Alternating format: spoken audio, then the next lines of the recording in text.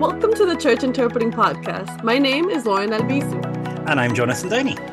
And on the show today we have with us Betty Lewis. She is a professional conference interpreter who is originally from Colorado and is now based out of Costa Rica. Her church started having bilingual services back in 1998, and they have been going steady with that right now. And so we wanted to get a little bit of her insight. And before we even get started, I just wanted to know, Betty, how are you? How did you get started in all of this? Well, I got started in interpreting because I stumbled into it. I never knew what I wanted to do when I grew up, and I went through college taking every course I could think of and liking it all and thinking, oh, I could major in this, I could major in that. I already was quite fluent in Spanish at that point because I had very good teachers in high school and junior high. I did end up majoring in Spanish, after which I had no idea what to do next. So a year later, I stumbled into graduate studies in translating and interpreting. I went to Monterrey and discovered what I had been born for. I was good at it. I liked it. My Spanish, both of my languages were strong. And so that's what I did. And that's what I've been doing ever since.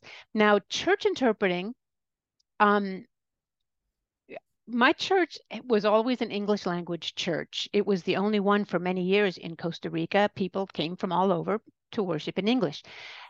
As the years went by, and as this city grew and became more difficult to navigate, more and more churches began to open up in English, especially on the other side of town. People couldn't be bothered to drive all the way across town. So there were other English language churches. And meanwhile, our own congregation was becoming more and more settled here. People were marrying Costa Ricans. People had Costa Rican neighbors, and they wanted to bring guests to church, but it was all in English. So we began to see and our children were all bilingual. So we began to see the need to have services in both languages, and that's why we started doing it. We've been doing it, as you said, for quite a long time now, for many years now. When we first, I was a conference interpreter already, and when we first started using interpreting in the service, they didn't even ask me to stand up and take over. They were respecting my situation as a professional and didn't want to make that demand on me. So another friend at church was doing most of the interpreting. He was quite gifted, a Guatemalan. When we had guest speakers, I would interpret into English, but most of the interpreting was into Spanish. And as time went by, we eventually set up a team, and I did some training, and we ended up taking turns. We had a team that were rotating and the duties. So that's how it happened. It's pretty cool and a little bit unusual from how we have usually seen things happen, right? Where it's like, oh, I started in the church and then I went into the professional world, but you come from this opposite background. Do you think there were any obstacles from transferring your schools from one thing to the next one? I didn't know a lot of Christian language, if I may. I grew up in a Presbyterian church where they didn't speak a lot of churchese. And so I didn't speak it in English or Spanish. So when I realized we were going in this direction, I started listening to the Christian radio stations day and night to try to pick up the language. So my main obstacle was that. Just as in any other interpreting assignment, you have to learn the language.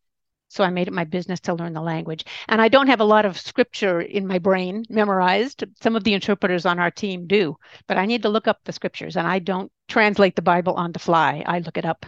So that I have to know what they're going to be quoting when I go into the service. I believe we all do that. We all try to look it up because it's very hard to translate it on the fly, right?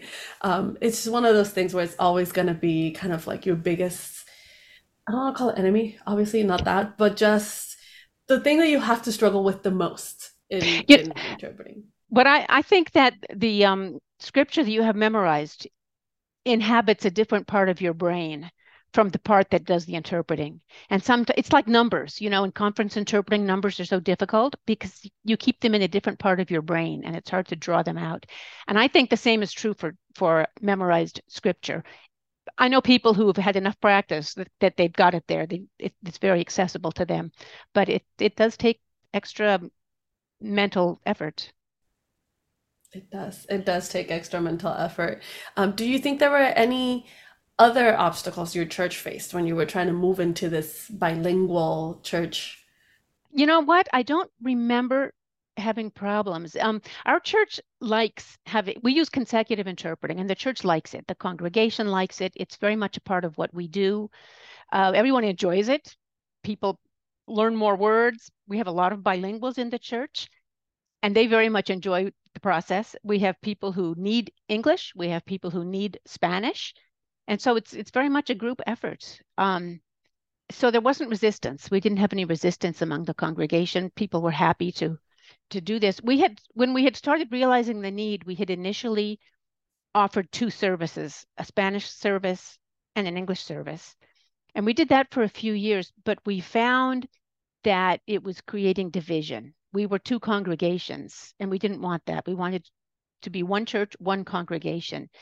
So the solution was certainly an improvement over the problem. That's why I'm saying there wasn't any resistance, really. People were glad that we were together again. No, and that makes a lot of sense. It does create when you have two separate services, it's really hard to make it just one Mhm. church. You have to work really hard at it. And so sometimes the solution is something a little bit more simple. One thing you have been telling me before is that, again, people really enjoy the aspect of the consecutive, and they can sometimes they participate with telling you some words when you're at a loss for them, right? So that is something that's very different from the from conference interpreting as a whole. Have you found any other big differences between both things? You know, it's interpreting in a setting where you know everybody and you're all friends is very different. In conference interpreting, that's not the case. People are nice to you over the coffee break, but you don't know them. They aren't your friends. And some of them aren't even nice to you at all. It's really enjoyable to be interpreting in a setting where we're all friends and we're all on the same team and we're all helping each other, where people really appreciate a particularly clever turn of phrase or things like that. It's very nice. It's become, like I say, a part of who we are. With the consecutive interpreting, not only is it not uncomfortable for people, but I've heard a lot of people say, hearing it twice helps me understand the message better. It slows me down, forces me to consider what I'm hearing. So people really like it. Jonathan had a webinar a week or two ago about church interpreting, and somebody mentioned that people are often unwilling to take the earphone and listen to the interpreting because they don't want everyone to know that they don't know the language. I've had that happen in professional settings. Of course, in our church, it's not a problem because we use consecutive. But I volunteered in a workshop of some kind a number of years ago involving various churches. And one of the churches did have a setup for simultaneous interpreting. There were some guest speakers from the United States who were English speakers. We did consecutive on stage when they spoke English and everyone needed Spanish. But when Spanish speakers were on the stage, I did simultaneous into English for the guests. Well, one of the guests afterward, I said, did your equipment work? Did it work fine? I was just checking in with him. And he said, oh, I didn't use an earphone because people would look at me funny and they would realize I didn't. So I just pretend that I understood. This is a guest speaker. And I thought, maybe people would appreciate the fact that you really want to understand what they have to say. I didn't say anything. I just said, oh, that's too bad. But that was what I was thinking. I hadn't seen that kind of thing in a church setting, although I've seen it in professional settings where people don't want anyone to know that they don't know English. We see that a lot. People hold on to their pride very strongly. And part of it is like, I know I came into this building and I'm going to know and understand what is happening. I'm dealing with that with one of our church members right now. So I understand where that's coming from. And it can be hard to work through that, right? We got to let people make their choices sometimes when it comes to those kind of things, don't Yeah. we? Yeah. Something else about interpreting in the church. I have a personal bias against heavy in-house jargon. Every field, every discipline, every area of study or of work has its own language. It's part of being part of the team, part of the group. I happen to feel that in church, in-house jargon is inappropriate because in-house jargon is a marker that we are part of the club. In a church, we want people to come in who are not part of the club. We Mhm. want to attract people. So I'm language, the way I speak, I really try to stay away from all that church words, all that church language. And I assume you know what I'm talking about, all those churchy words we like to use. First of all, I'm not fluent in church. I don't speak church fluently, and I don't want to. So, but that's an issue, especially, some of the other interpreters on our team do speak church. And so it's a personal style. My own personal style is to stay away from it. But that's an issue in church interpreting that I see. And in fact, once you've been listening to it all your life, you don't even hear it. You just think that's regular English or regular Spanish, but it's not. I've been speaking church a lot of my life, right? And so I understand there are words that I will use, even when I'm interpreting into English. I subconsciously found ways to say the church stuff that I knew how to say in Spanish in English. And there are times in which I find myself at a crux of like, did people understand what I was trying to say? So I make it a point to go and get feedback from people, right?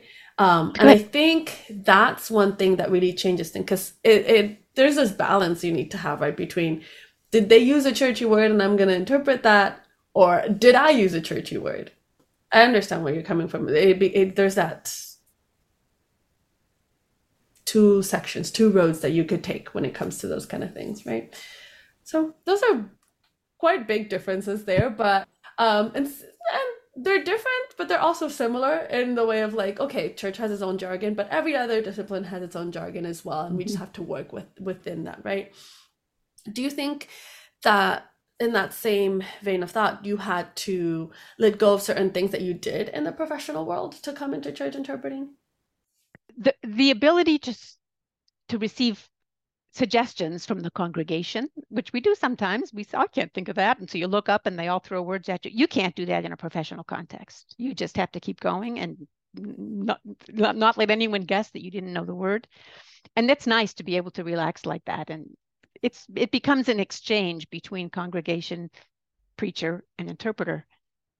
My first professional impulse is to not let on, because that's what you do. You don't let on. But in church, you can let on. It's part of what we do. So yeah, I've had to learn how to do that, to drop my pride a little bit. And I know, because in the professional world, like, you're interpreting, it's yours.